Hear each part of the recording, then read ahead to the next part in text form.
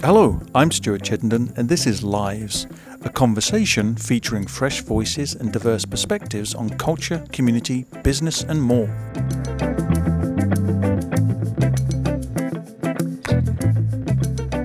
My guest today is Edison Redness III, founder of Native Futures and Native Dreams.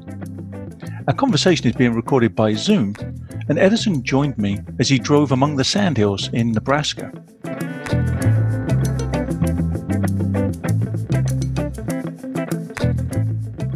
Edison Redness III is a member of the Oglala Sioux Nation. After pivotal experiences in his life, culminating in serving a prison term, Edison learned a growing appreciation for his rich cultural heritage and traditions, which led to him founding Native Futures in 2013. Native Futures is a for-profit entity dedicated to supporting the flourishing of Native peoples and is the only Native-owned and operated business in Nebraska's Panhandle. As well as being an entrepreneur, Edison is a keen lacrosse player. Welcome to the show. Hello. Yeah, thank you. I feel like we kind of have to start at the beginning with you. And so I want to ask if you wouldn't mind sharing, starting from the beginning, what was your childhood like? My childhood was great. My mom and dad, they were together. I was a honor roll student, straight A student from, pretty much kindergarten up until 8th grade. I had my mom there. I had my dad there. We went to powwows. My dad took me around to all of these places with him, really immersing me in the culture for as much as he could or for what he could do. So my childhood was fairly normal. I did the right things. I hung out with the right people. I was on a really good track. And then when I was going into my 8th grade year, that's when I found out that my mom and dad were getting a divorce. So things went sideways and went hectic for me. So stopped going to school, started getting into trouble. I spent my 15th, my 16th, and my 17th birthdays in juvenile detention centers in Wire TCK, which is a youth rehabilitation treatment center in Kearney, Nebraska. So after my parents divorced, it was really hard for me. I got into a lot of trouble, got into a lot of juvenile felonies. I was way behind in school, but luckily I was able to utilize some help from the treatment centers and especially the educational help, and I was able to get back on track. So I graduated in 2002. I was supposed to graduate in 2001, but because I was in trouble and because of educational requirements, I was short only a half a credit, but I wasn't able to graduate. So I went back for an extra semester, and at the end of semester, the principal was trying to give me my diploma then and there in his office, but I told him no, that I did this extra work, that I will rather wait until May, and I want to walk and get my diploma because I am the first person in my family to graduate high school. And that was a big deal for me. So I did that, and things were going great for a bit. I met a girl, we had a daughter, and I wasn't into drugs very much, the occasional marijuana here and there, but then one day I was introduced to cocaine and I got hooked. And I wasn't a big user, so much. But once I got hooked, within a 3-month span, my entire life fell apart. I started using it and then started spending all of my money on bills to buy it, and then eventually started dealing it. So once I stopped, and realized that I can't be doing this, that my life has come to a bottom, it was already too late. I had already gotten into trouble. I didn't know this then, but a few months after I stopped, I was arrested for distribution of cocaine here in Alliance, in my hometown. And I was sentenced to 6 to 10 years for one count of distribution of cocaine. And when I get to prison and I hear the other prisoners talk, there were some prisoners in there who had, double my charges plus gun charges, plus other charges that got less time than I did. And that almost kind of tells you or shows you how different things are for Native Americans in the Panhandle. I want to invite you, if you would, to talk about how you changed from that period where you had these experiences, from when you went in and your attitudes and mindsets then to the time that you returned as a citizen. I went into prison not knowing what was going to happen, knowing that things are different, that I'm not around my family, that I'm going to be away from my family for a long time. So, I mean, I guess you could say I went into prison with an open mind, if that would be the right thing to say. But, you know, deep down, I've always known what was right and wrong, because I got that instilled into me when I was young, when my parents were still together. I always knew what I had to do. But in those critical times, in those moments, those teenage years, I had no male figures in my life telling me, this is what you're supposed to do. This is what Native men are supposed to be, until I went to prison. And I meet these people, these older Native men who have been there for years, who are spiritual, who are culturally connected. And a lot of these men were lifers. As I went through prison, I was in Omaha Correctional Center. I was in Tecumseh State Institution. So being in prison around those Native men was very influential, because my father, he wasn't there. I mean, he was there, but you know, he would send me $5 or $10 every once in a while, but I didn't have that male figure in my life like I needed to until I got to prison. So they taught me what I was supposed to do and be as a Native man.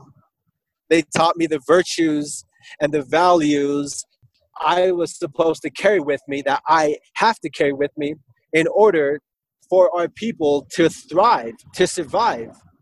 Those virtues like bravery and generosity, wisdom and fortitude and compassion and love. It takes a lot of bravery to step out of that norm of drinking and put yourself out there as a person who wants to help. Because as soon as I did that, I have had people criticize me for being too good or acting better, or, you know, being criticized for having white supporters or anything like that. You know, when in reality, I'm just trying to make myself better. I'm just trying to live up to my potential, to what I'm supposed to be doing as a Native man. And, you know, with me being so young, there are elders in our communities who should be doing this stuff, who have way more knowledge than I do, who should be giving back that knowledge. But instead, they're the ones who aren't doing these things, who aren't living up to their potential, who aren't living up to what they're supposed to be. Rather, they criticize, and rather they are stuck in their own ways. I was taught not to give up, not to give in, because that's what we're supposed to do. That's what a man is supposed to do. We're supposed to be ready. We're supposed to be prepared. We're supposed to provide for our family. We're supposed to protect our people. And that's what we're trying to build up here with Native Futures.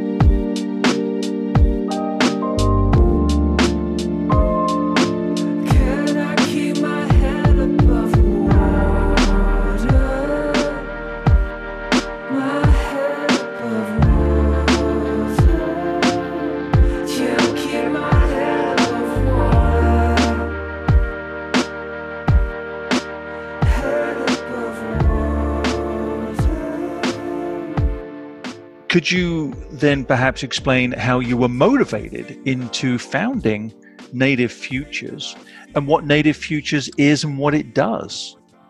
My motivation is I am constantly seeking redemption.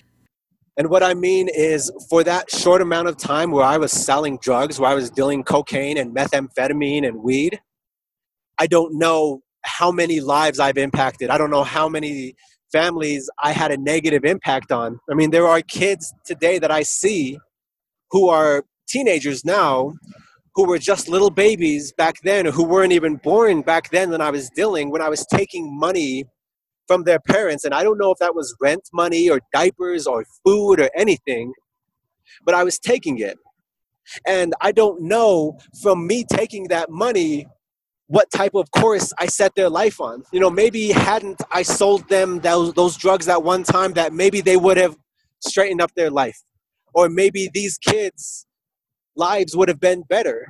You know, so every day, personally, when I go out, when I am on the job, or when I'm trying to help families, or when I'm teaching lacrosse, or when I'm at the after school program, I am constantly seeking that redemption.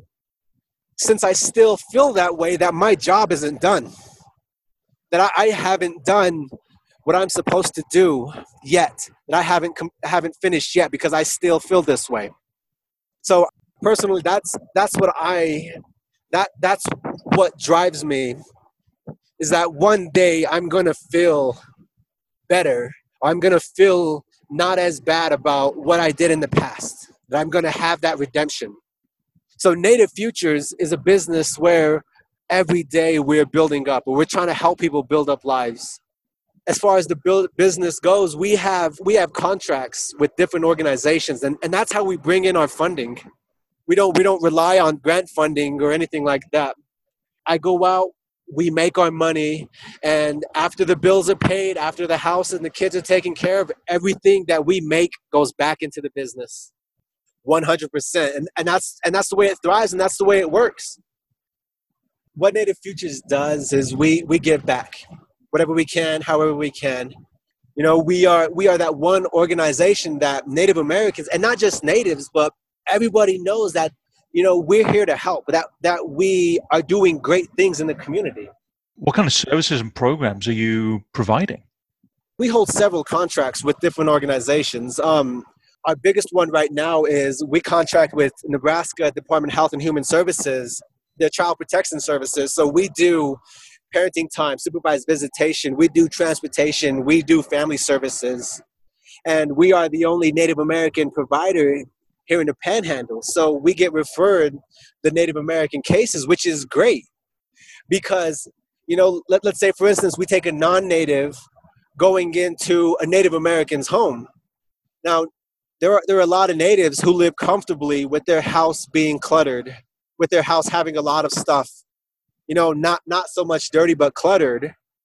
And, you know, if it were a non-native going into that situation, they would see the house as dirty. They would see the house as ran down. But, you know, these people are comfortable living that way. That's not to say that the kids aren't taken care of, or that the house isn't clean, or anything like that. It's just they've grown comfortable with that.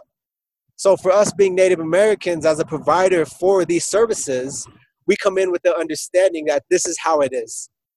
So we're able to get past that and help these families. We also contract with District 12 Probation for juvenile services. So family support services, day reporting, evening reporting. We work alongside with the Santee Sioux Nation for their Society of Care program and for their community response program. I am the diversion officer for Box Butte County, meaning first-time offenders, juveniles, whether it's an MIP or a traffic citation or disturbing the peace. They come to us and they go through our diversion program, and after they complete their courses, their sessions, whatever they were initially charged with, they don't get charged with that anymore. We work with Nebraska Appleseed for their Get Out the Vote campaign, and right now for their census awareness work. We do a lot of stuff on top of our lacrosse program that we have going, on top of our after school programs, and on top of our other offices that we have in Gordon right now. You were telling me then about being an entrepreneur, and that you deliberately set up Native Futures as a for-profit organization. What is your thinking behind pursuing the mission of Native Futures as an entrepreneur and in terms of a for-profit structure? So our mission for Native Futures is we are for the people. And we set this up as a for-profit because of my experience with the Shattered Native American Center, the nonprofit that I worked for. And this goes for almost any Native nonprofit out there, is that when there's a nonprofit collecting funds or soliciting funds for Native Americans, there is always the population thinking, well, these people are getting money for Native Americans, Native money. So then there's always that mindset of people embezzling money, people taking money. And it does happen. Honestly, it does happen in this area where a lot of for-profits are taking money for personal reasons and not using it for what it's intended. So I set up the for-profit to squash all of that so that I don't have to deal with any of that. So to where I'm not being accused of taking Indian money or Native American money and using it for myself. So that I can make it perfectly clear that the money we get is based off of my work.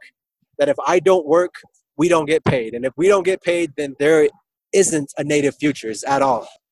And being an entrepreneur, Native Futures is just one of the many businesses that we have. So we have Native Futures, but at the same time, my wife has a food trailer, and we have a bike taxi fleet. We have 7 bike taxis that we use, and we call it War Bonnet Transportation. And it's named after a man who lived in Alliance, who rode his bike everywhere. Everybody knew him. He was a drunk, but he was a kind-hearted drunk. He helped everybody out. He loved everybody. He wanted the best for everybody. And when he died, I wanted to honor him because he wasn't a family member, but he was a part of our family. He was with us. So I wanted to honor him for that. So we named it War Bonnet Transportation after Larry War Bonnet. People called him Rev. And the idea with that is to help low-income families who don't have cars to make it to appointments, to make it to the stores, or wherever they can get. And at the same time, we can employ people who really can't get jobs or who are having a tough time to find a job. Let's say we have a Native American male who's having a tough time finding a job. We can say, hey, here's a bike. Go out, make your fares, make some money, and be that provider for your family. Make yourself feel good. Go home. And, they might only make 30 or 40 bucks in a day, but still that's better than nothing. And still they're able to take those 30, 40 bucks home and maybe buy some food, maybe buy some supplies or whatever they may need. But it gives them that sense of being a man, being a provider, and it helps them. So we have Native Futures. My wife has Sandhill Sandwiches, her food trailer. We have War Bonnet Transportation. We also started a corporation. We're not a 501c3, but we are a corporation called Native Dreams. We don't do anything with that. We just have it set up to where if we're ever at a point to where we want to do something bigger, that we can. But as of right now, Native Dreams is just sitting there, not doing anything. Another thing that we have is we own the Sand Hills Drive-In Theater here in Alliance, Nebraska. So we show movies, we help families. We wanted to buy the Sand Hills Drive-In because of our own family experiences. We as a family, we have movie nights. So we'll get together, we'll get the popcorn, we'll get drinks, we'll get snacks, and we'll sit down and we'll watch a movie together as a family. Or we'll start an entire movie series like the Harry Potter movies or the Star Wars series, and we'll watch every single one of those movies and do that as a family. And when we do that, it's something that our kids look forward to. It's something that we as parents look forward to, but it gives us that time together and it builds that bond. So we bought the Sand Hills Drive-In wanting to give families that same experience.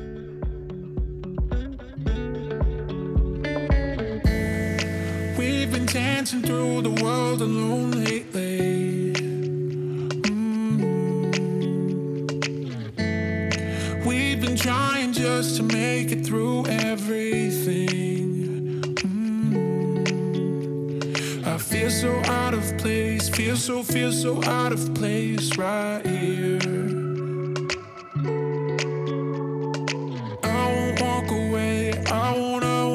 away, don't fear. When the world shuts down, we can figure it out. Go on telling everybody that we'll stick around. In the longest night, I'll be by your side. Go on telling everybody that we'll be alright. We'll be alright. We'll be alright. Go on telling everybody that we'll be alright. We'll be alright. We'll be alright. Go on telling everybody that we'll be alright. I'm Stuart Chittenden, and this is Lives. My guest today is Edison Redness III, founder of Native Futures and Native Dreams. Our conversation is being recorded by Zoom, and Edison joined me as he drove among the sandhills in Nebraska. I feel so out of place, feel so out of place right now. You mentioned earlier in our conversation that some of your peers leveled pejorative accusations at you about thinking you were better than others. And I'm wondering if, just generally at large, if you feel any pressure greater than I would experience as a white man, but you feel any pressure somehow to be a perfect role model, an ideal illustration of a successful Native person. Yes, I do. And that pressure isn't coming from these people who criticize me. That pressure is coming from these kids that I work with. I am sober. I am drug and alcohol free. I don't smoke cigarettes because it would be hypocritical of me to tell these kids, to tell these families, hey, don't drink. But then, me go to the bars on the weekends. I can't tell a kid, don't do drugs if I'm doing drugs, or stop smoking if I'm smoking myself. So there is that pressure, but it's a different type of pressure. It's almost like, yes, I do have to be perfect, but not for these adults, not for these criticizers. I have to be perfect for these kids. And I have to show these kids what it's like, or what they're supposed to be like as a Native American person. So you've spoken about the program and the businesses, as it were, that Native Futures and your other business entities are doing. What about what you are doing and teaching in terms of the cultural heritage that you yourself found to be, I think, really quite life-changing? So how does that show up in what you're doing for your community and your people? Yeah, so that, the culture, anything, these kids soak it in like a sponge. They are not getting it at home. They are not getting it in school. So when we come to them with things like language courses or songs or history or even coloring sheets, they soak it in. And they are at the right age to do it. They are the right age developmentally to be able to do these things. And they love it. They enjoy it. And it's one of the things that helps our business.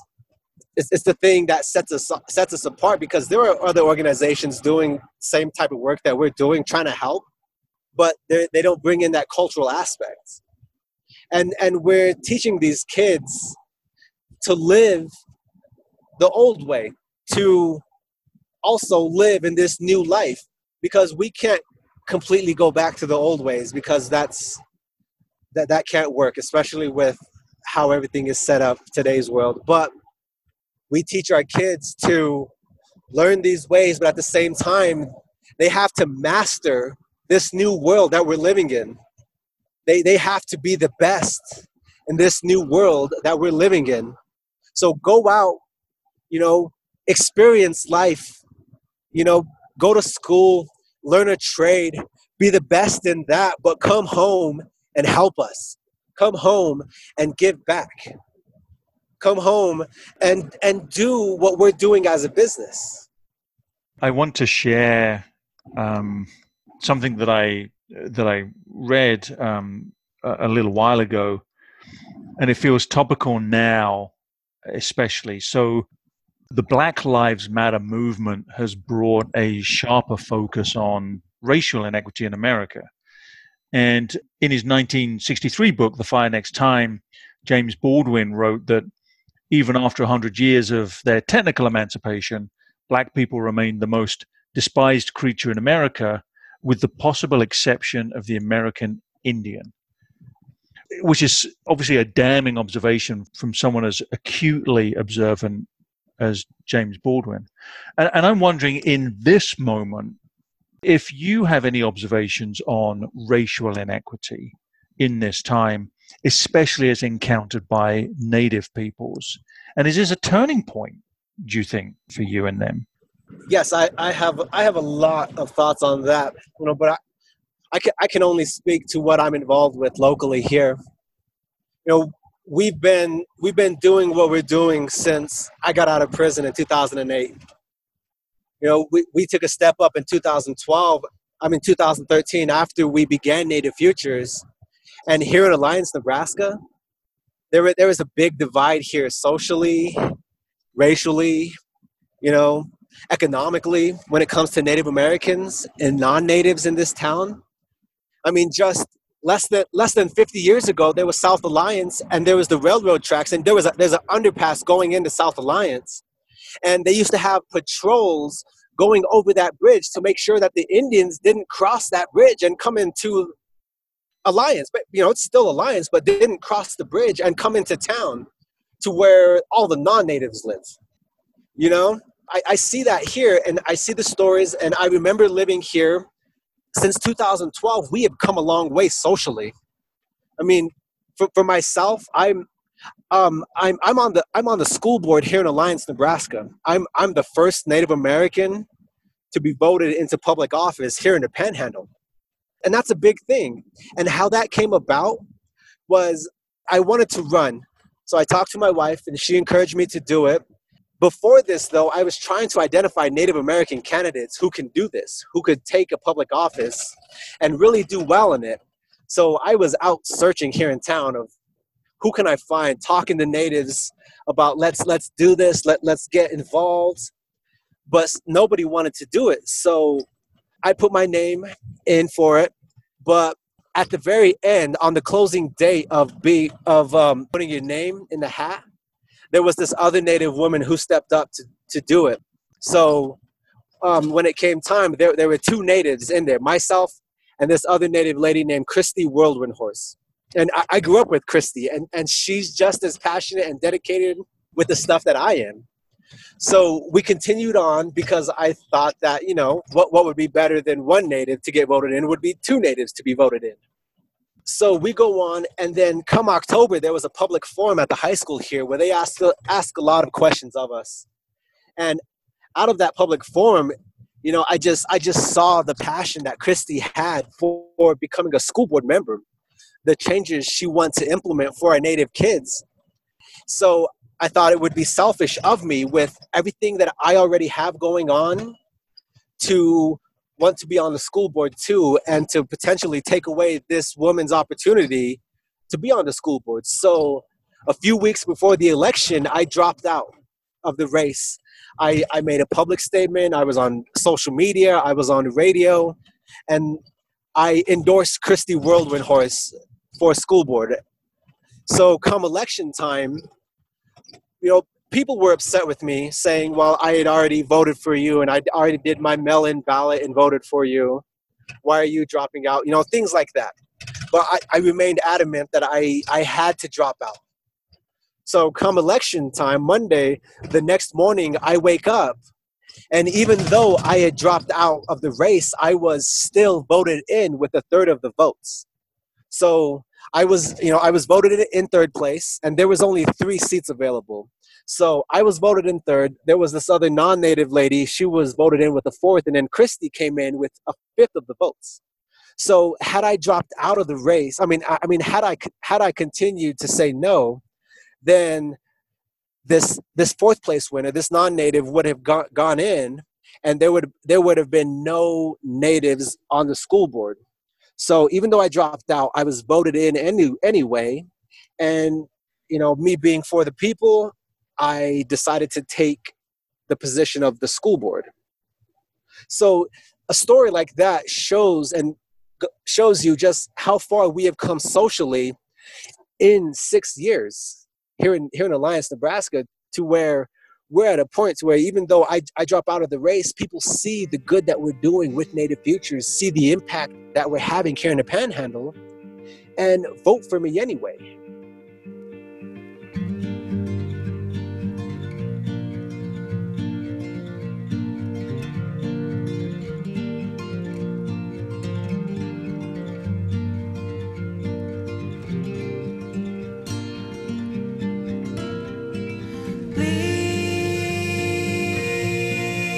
Leave me wrapped in western sunset gold on the firelit shore,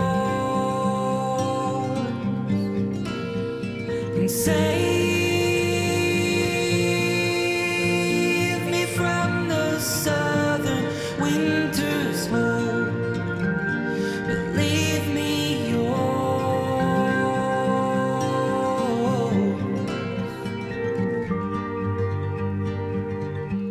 Redemption glows in the face of everyone, everyone. I caught your soul in the face of everyone, but it's your turn to run. So tell me about lacrosse then, because that's an intriguing part of your bio. What is lacrosse? I'm sure many people aren't familiar with the game. What is lacrosse, and why do you love it so much?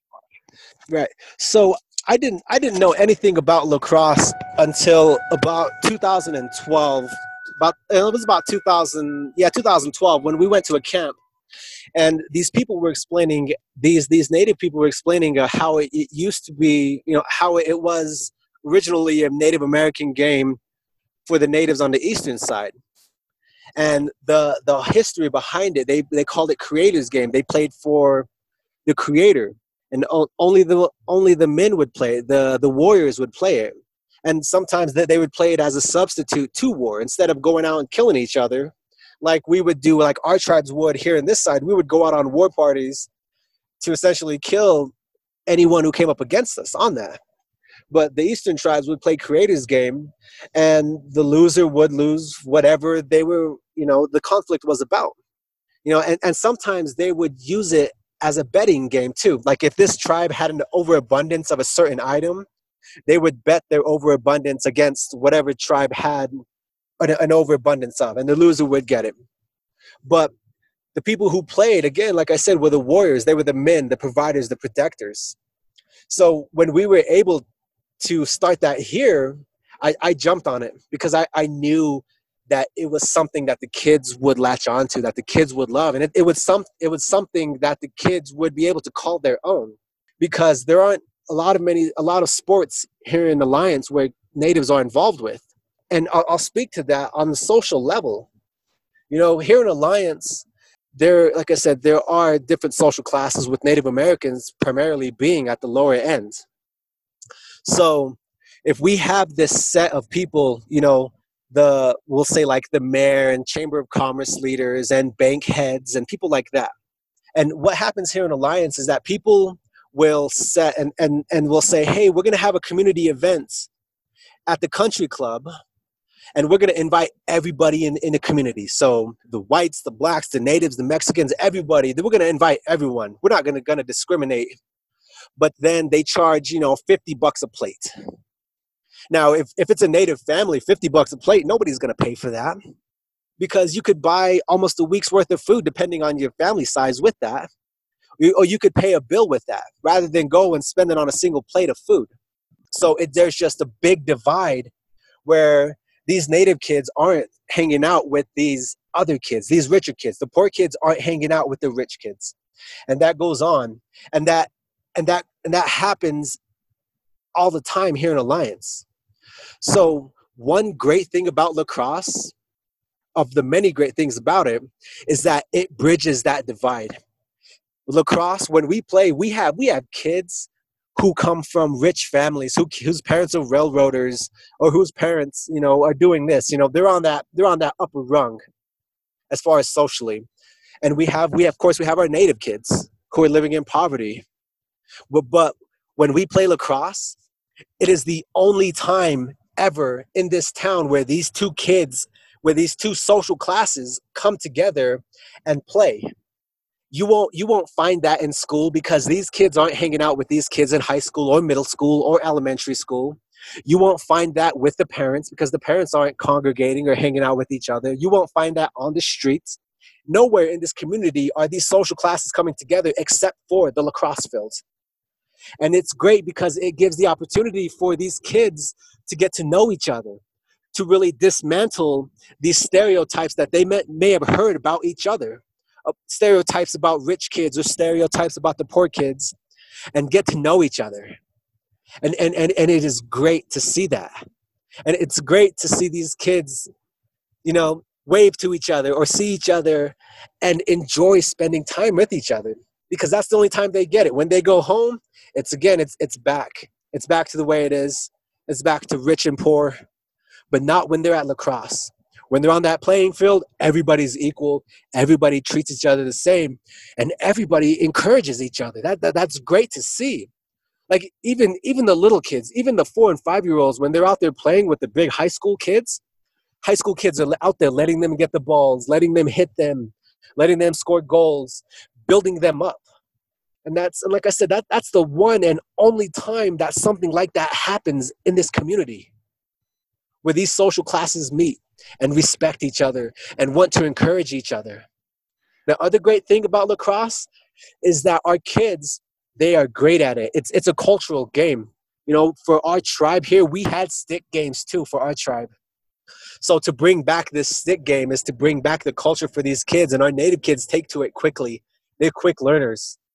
And lacrosse, my hope with our lacrosse program is that we get these kids when they're in elementary school, and we teach them when they're in middle school, and when they're in high school, we start getting them out there. We start making videos and sending them out to coaches and college recruiters, because our kids have a better chance of getting a lacrosse scholarship than they do a football or a volleyball or a basketball scholarship. So I'm hoping to create a lacrosse to college pipeline with this program. And of course, if these kids want college scholarships, then they're going to have the grades for it. So it's encouraging in that sense. And these kids know that if they want to play in college, that they have to have good grades. So our kids are trying to be better. They want to be better. And again, it's giving them that hope that they can do this, that they can get out of this lifestyle, that they can break this lifestyle, be better, not better than everyone else, but better than who they used to be. I'm wondering if you're also seeing on the other side greater recognition in the broader society of the non-native society that native traditions and native beliefs are more relevant today than they've ever realized they were.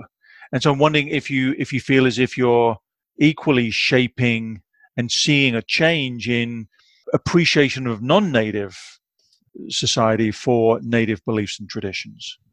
Yes, we are. I can see it all the time. We are showing ourselves for what we are. I had mentioned that there aren't many things going on for natives here, but the little things that we're doing, the little things that the natives are involved in, they are doing great at, and people recognize it. My children are involved with the local sports clubs on top of lacrosse, like the soccers and the baseballs, but we're also getting other native kids involved with these too, native kids who before haven't been involved, and they are doing great. And the people see that, the parents see these kids, and the community sees what we're doing. When we hold events or when we do free things, or like free events or a free movie night out at the drive-in, people see these things and they appreciate that type of stuff. People see our kids doing these great things and they appreciate that. But our work is far from done, because our kids are still struggling, like in school. With me being on the school board, I volunteered to be a part of the alternative school board. Just last year, our alternative school here in Alliance, Nebraska can hold 31 students maximum. And of those 31 high school students, 17 of those were Native Americans. So something is going on within the school system and something is going on at home that prevents our kids from, thriving within the school system. Being part of that school system, something doesn't help.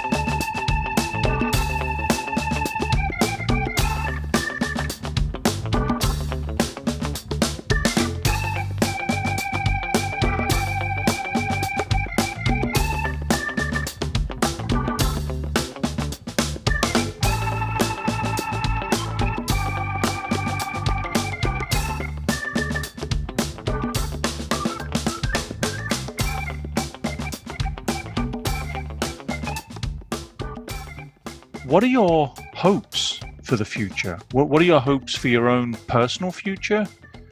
And what are your hopes for Native Futures and its goals?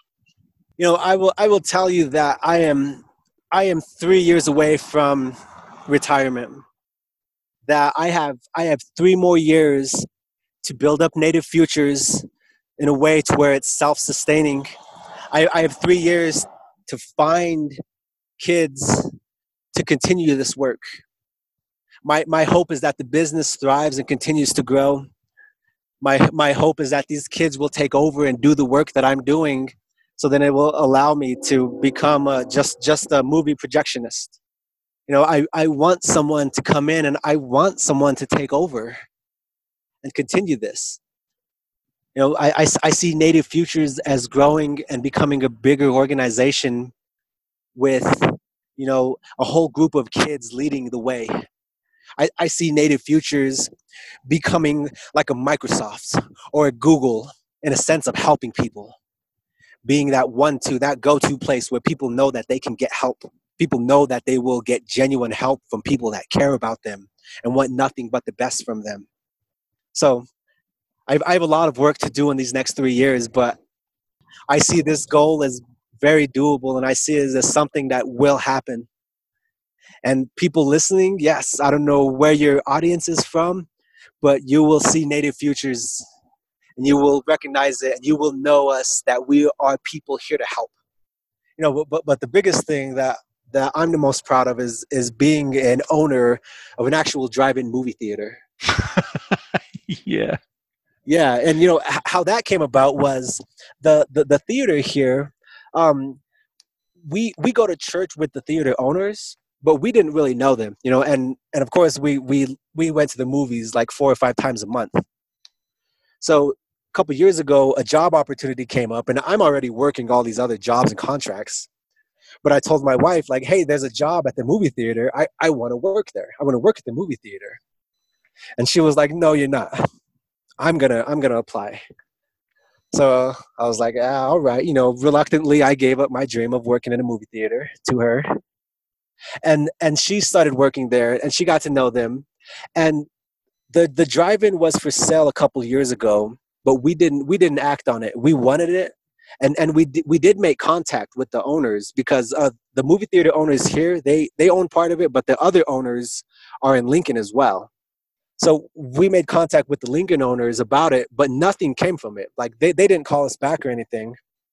So my wife continued to work at the movie theater, and it came up in conversation that the city of Alliance was going to charge them $30,000 to tear down the drive-in because it was unkept.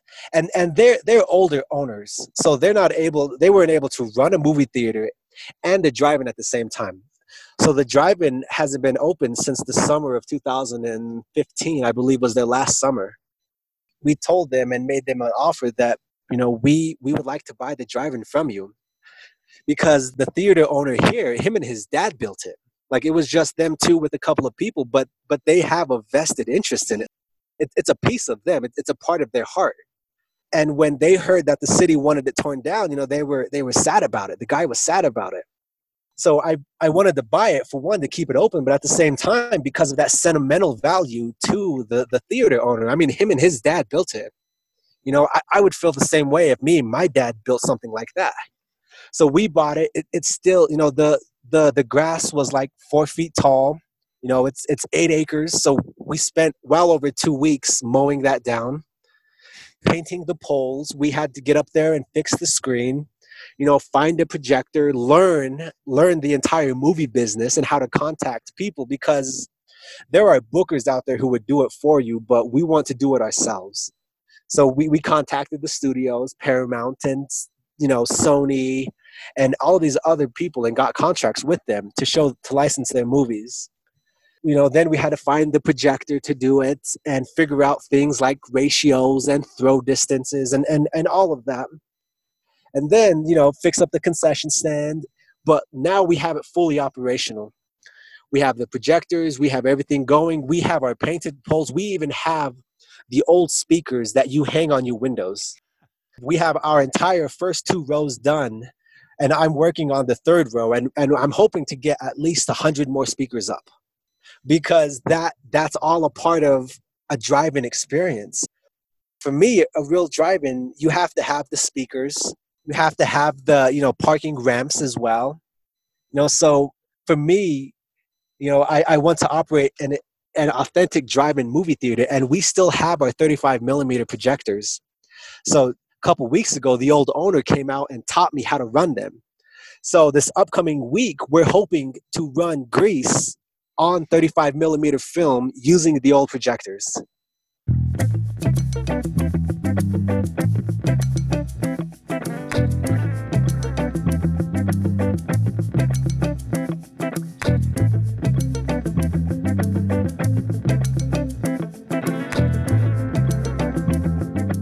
My guest today has been Edison Redness III, founder of Native Futures and Native Dreams.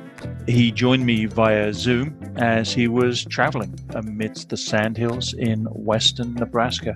Edison, thank you so much for being on the show and sharing what you've been doing and what your hopes are. So thank you.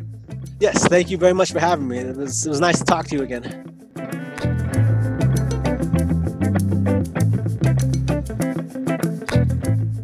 That's the end of this week's show. You can listen again to this show and others by subscribing to the podcast at livesradioshow.com and find us on social media at Lives Radio Show.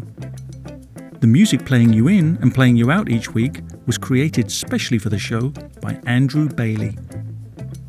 I'm your host, Stuart Chittenden, and this is Lives Radio Show and Podcast. Join me next week for fresh voices and diverse perspectives on culture, community, and more.